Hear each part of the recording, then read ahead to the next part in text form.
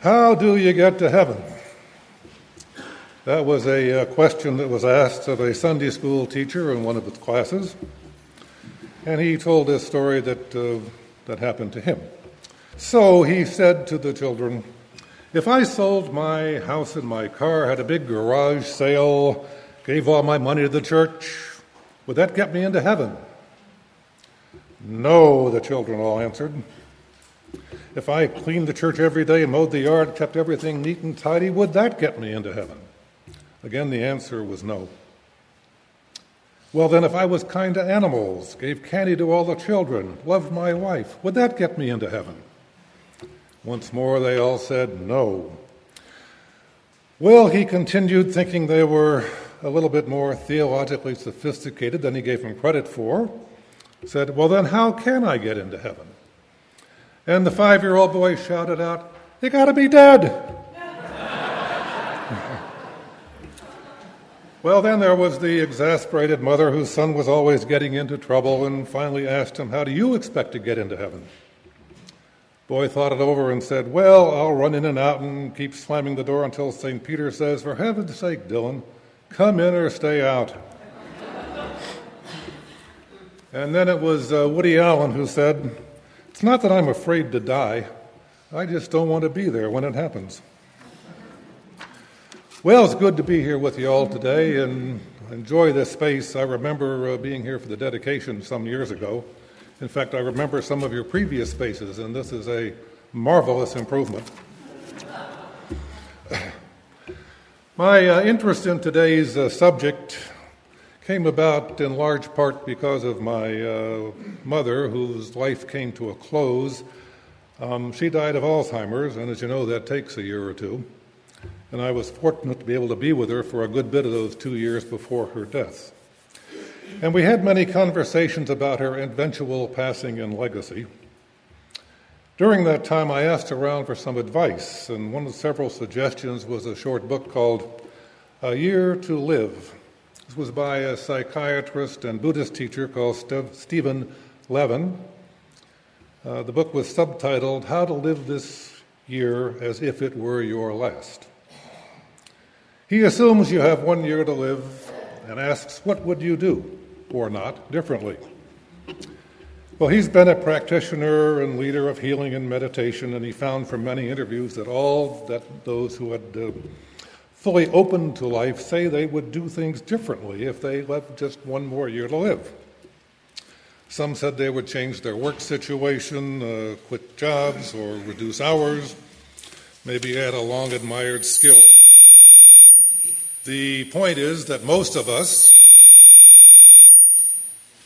when presented with this idea, would do things differently, would to some degree change our lives. Here's one reflection written by Nadine Stair. She was 85 at the time. If I had my life to live over, I'd dare to make more mistakes next time. I'd relax. I would limber up. I would be sillier than I have been this trip. I would take fewer things seriously. I would take more chances. I would climb more mountains and swim more rivers. I would eat more ice cream and less beans. I would perhaps have more actual troubles, but I'd have fewer imaginary ones. You see, I'm one of those people who live sensibly and sanely hour after hour, day after day. Oh, I've had my moments, and if I had to do it over again, I'd have more of them. In fact, I try to have nothing else. Just moments, one after another, instead of living so many years ahead of each day. I've been one of those people who never goes anywhere without a thermometer, a hot water bottle, a raincoat, and a parachute. If I had to do it again, I would travel lighter than I have. If I had my life to live over, I would start barefoot earlier in the spring and stay that way later in the fall. I would go to more dances. I would ride more merry-go-rounds. I would pick more daisies.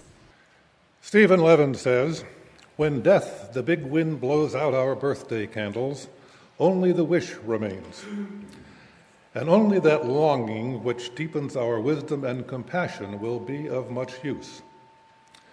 He thinks we fear we're not up to the task and begin to wonder how we might cram for death.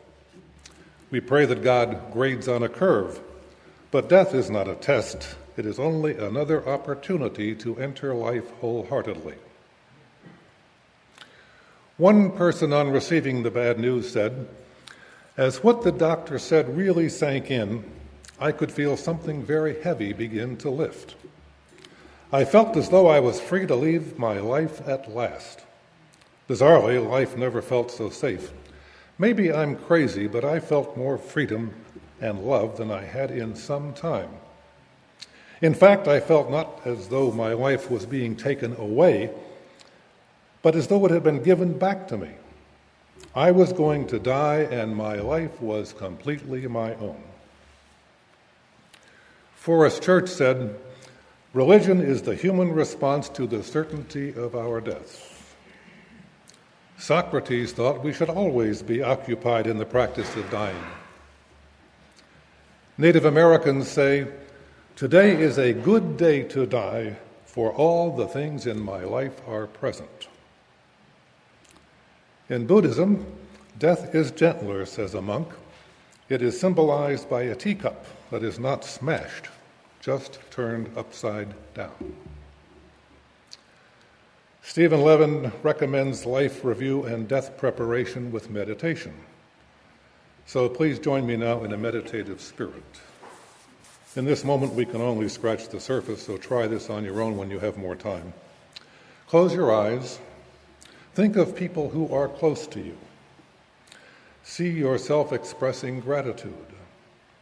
Thank them. Thank them again. And as the memory dissolves, bid them farewell.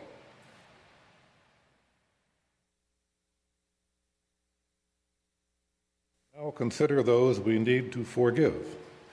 Bring to mind those we feel have hurt us. Speak to them of our feelings and listen to their response. One 30-year-old man dying of leukemia put it this way: "I don't think people are afraid of death. What they are afraid of is the incompleteness of their life."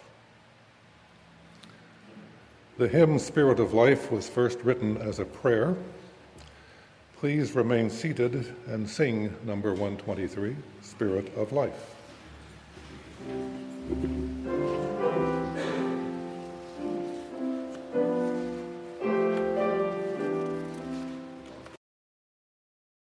So there was the minister waiting in line to have his car filled with gas just before a long holiday weekend.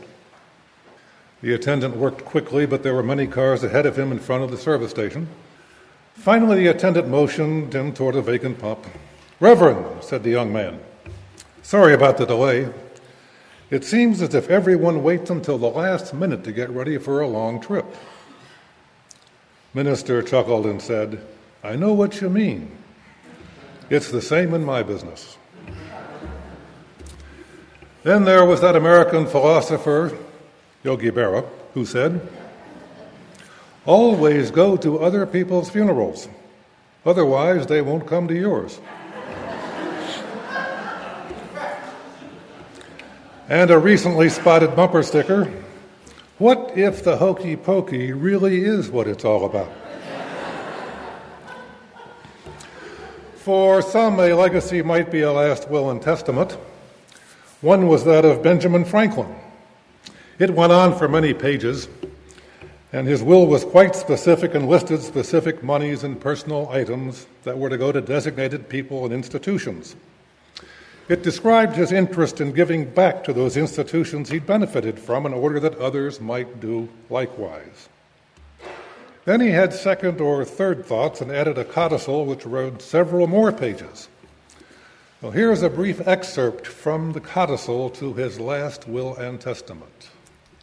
I, Benjamin Franklin, in the foregoing or annexed last will and testament named, having further considered the same, do think proper to make and publish the following codicil or addition thereto.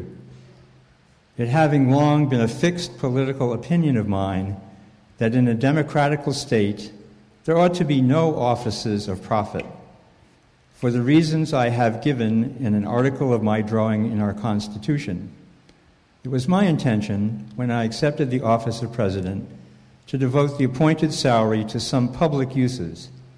Accordingly, I had already, before I made my will in July last, given large sums of it to colleges, schools, and the building of churches.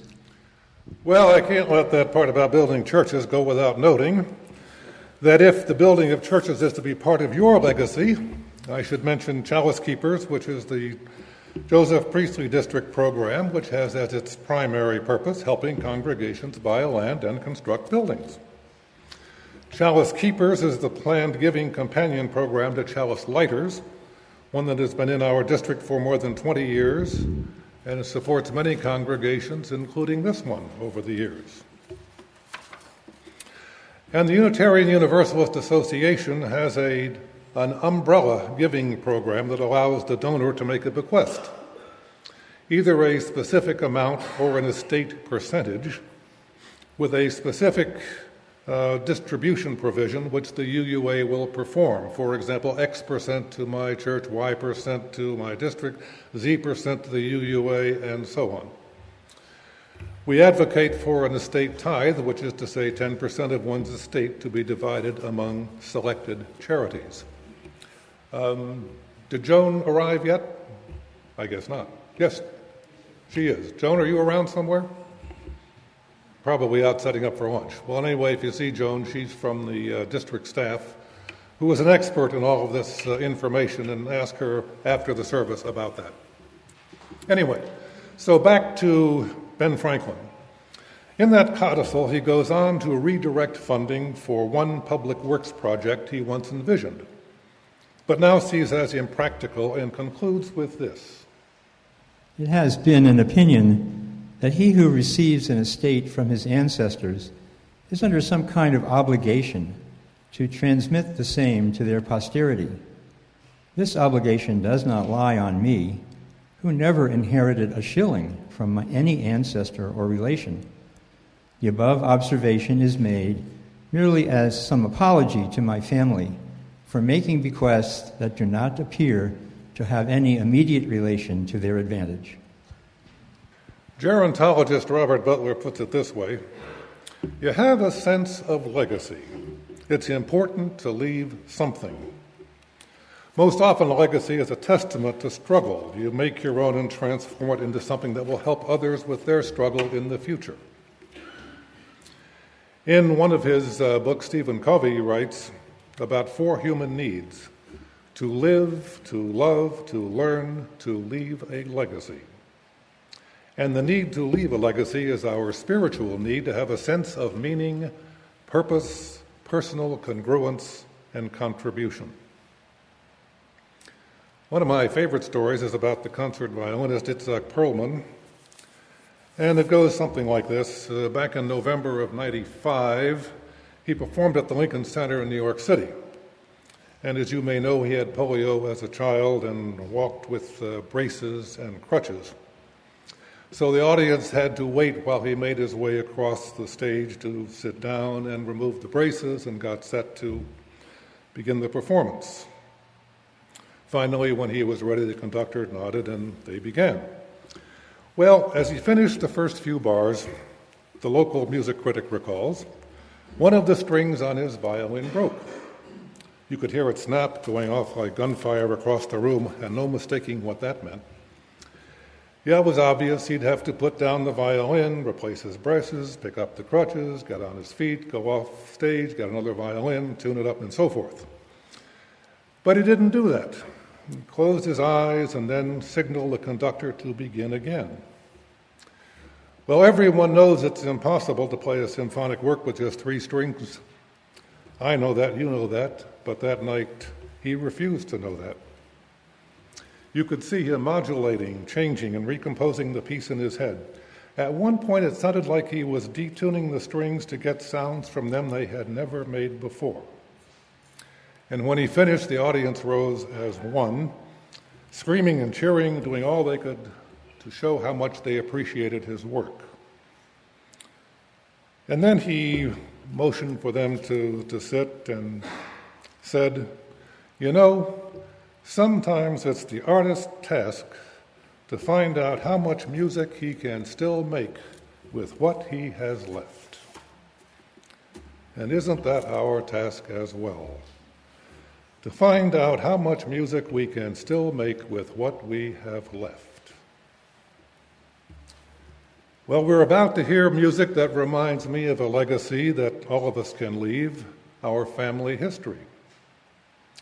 Before my mother died, she gave me a list of immediate family, maybe 15, 20 names, and encouraged me to see what else I could find out.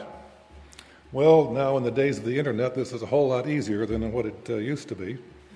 And I was able to construct a genealogy that spanned 12 generations and 500 people. One in particular was my father's mother, born Nora Mahoney. Her grandparents came to America during the Irish potato famine. She was the eldest of 14 children. Her mother died giving birth to the 14th, and they both died the same day. Nora became the mother that raised them. One brother, Daniel, died at the age of 1 month. 10 years later, another brother was given the same first name. Her father's name was Daniel. She didn't have time to marry until age 38 and then acquired a brother-in-law, Daniel. Her only child, my father, was named Daniel. My brother is Daniel. My son is Daniel. This was Nora Mahoney's favorite song.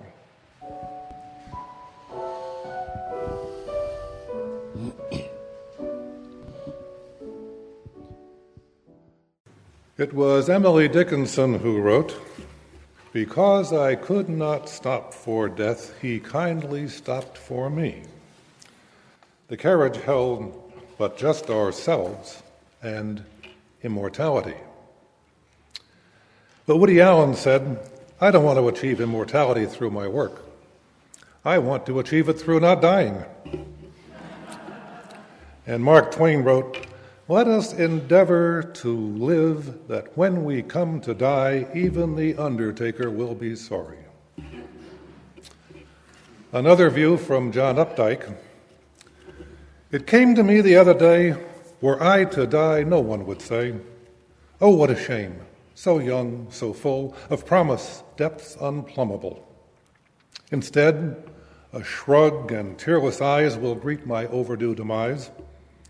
The wide response will be, 'I know, I thought he died a while ago.'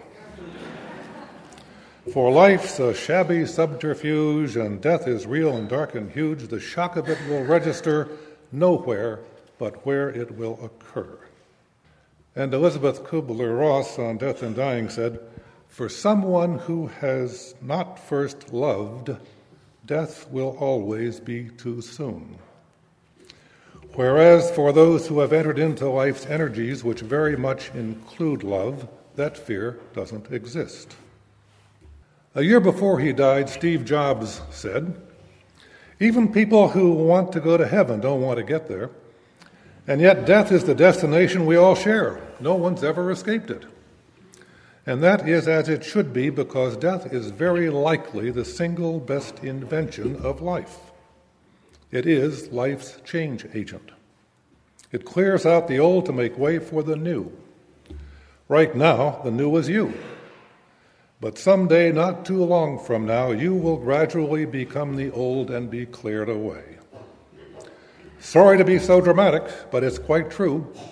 Your time is limited, so don't waste it living someone else's life.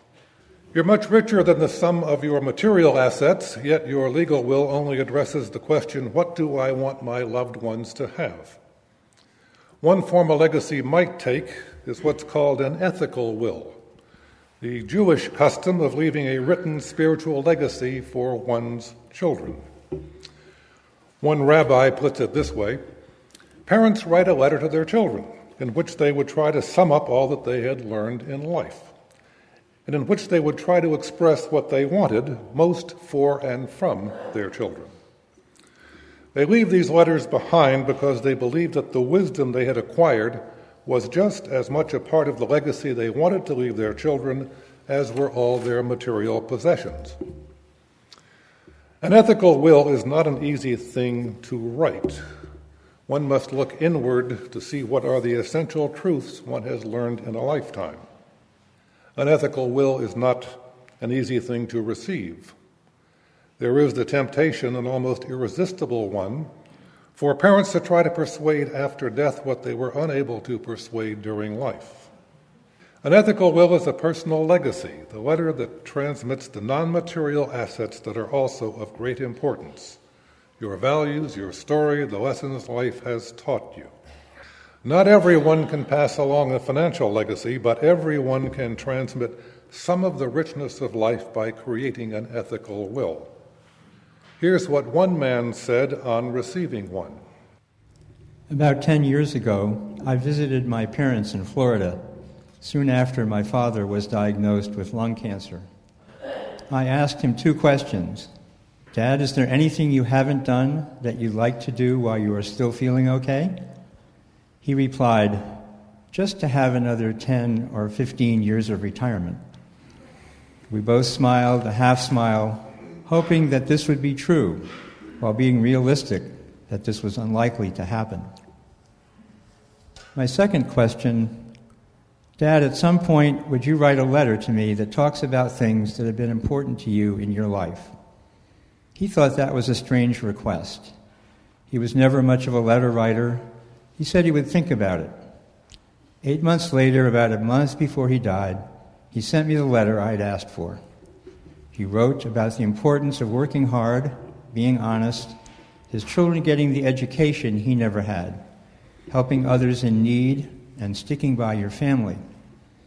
The memories of my father come flooding back whenever I read this letter. Although it's only a couple of handwritten pages long, it's a precious gift whose value can't be quantified. I now know that what my father wrote to me, the legacy of his values, was his ethical will. I should also add that with newer technologies, many people now live such ethical messages in an audio and or video format. One good example of an ethical will is found in the last will and testament of Mary McLeod Bethune, born in July of 1875 in South Carolina. She was one of 17 children, former slaves. She worked in the cotton fields with her family, married Albertus Bethune, and had a son. She founded what is now Bethune-Cookman College in 1904 and served as its president for almost 40 years. She had many other positions, including NAACP vice president. She died in 1955. Her ethical will was written for her people. The custom at the time was to call them Negroes, but I feel it speaks to all of us. Here are some excerpts. I leave you love. Love builds. It is positive and helpful. It is more beneficial than hate. Injuries quickly forgotten, quickly pass away. Loving your neighbor means being interracial, interreligious, and international. I leave you hope. Yesterday our ancestors endured the degradation of slavery, yet they retained their dignity. Today we direct our economic and political strength toward winning a more abundant and secure life. Tomorrow will be a better world. This I believe with all my heart. I leave you the challenge of developing confidence in one another. As long as we are hemmed into racial blocks by prejudice and pressure, it will be necessary to band together for economic betterment. Economic separatism cannot be tolerated in this enlightened age. I leave you a thirst for education. Knowledge is the prime need of the hour. I leave you respect for the uses of power. We live in a world which respects power above all things. Power intelligently directed can lead to more freedom. Unwisely directed, it can be a dreadful, destructive force. It has always been my first concern that power should be placed on the side of human justice. I leave you faith. Faith is the first factor in a life devoted to service. Without faith, nothing is possible. With it, nothing is impossible. I leave you dignity. I want us to maintain our human dignity at all costs. We must make an effort to be less race-conscious and more conscious of individual and human values. If I have a legacy to leave my people, it is my philosophy of living and serving. As I face tomorrow, I am content, for I think I have spent my life well. I pray now that my philosophy may be helpful to those who share my vision of a world of peace, progress, brotherhood, and love. A legacy embodies your strengths, your purpose, and it makes your spiritual gift to coming generations. Then you have to let it go. A legacy is a gift with its own destiny. In the face of mortality, you give up control and put your faith in the future. W.H. Auden said it more simply: if we really want to live, we'd better start at once to try. If we don't, it doesn't matter, but we'd better start to die. Well, we've reached the point for more or less famous last words, and here are some, more or less in rhyme. It's all been very interesting, declared Lady Wortley Montagu. Examining his sick room, Oscar Wilde railed, either that wallpaper goes or I do. Told the angels were waiting for him, Ethan Allen quipped, let him wait.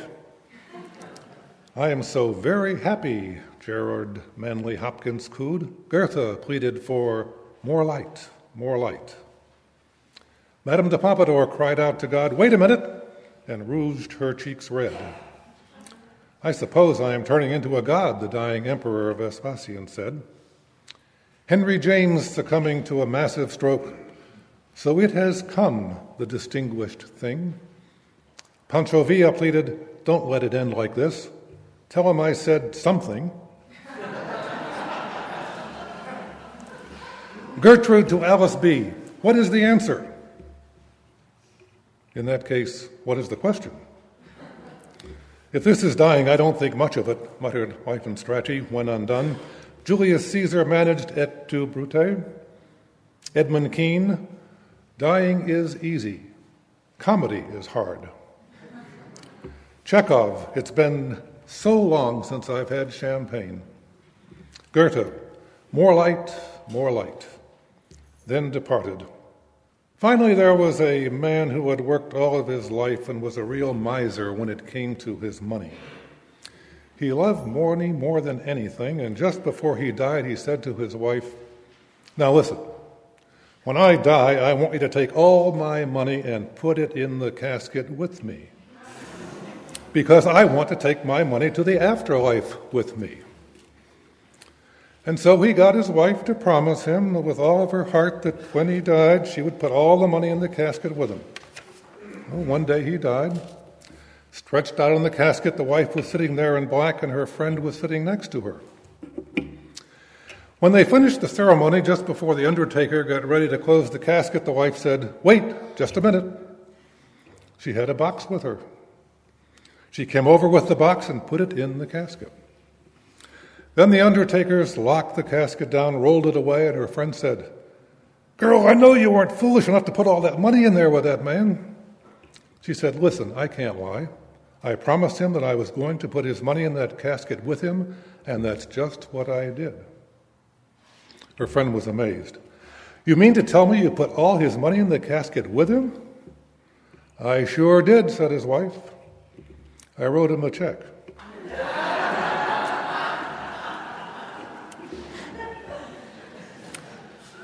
Your checks and cash will now be gratefully received for the ongoing work of this congregation.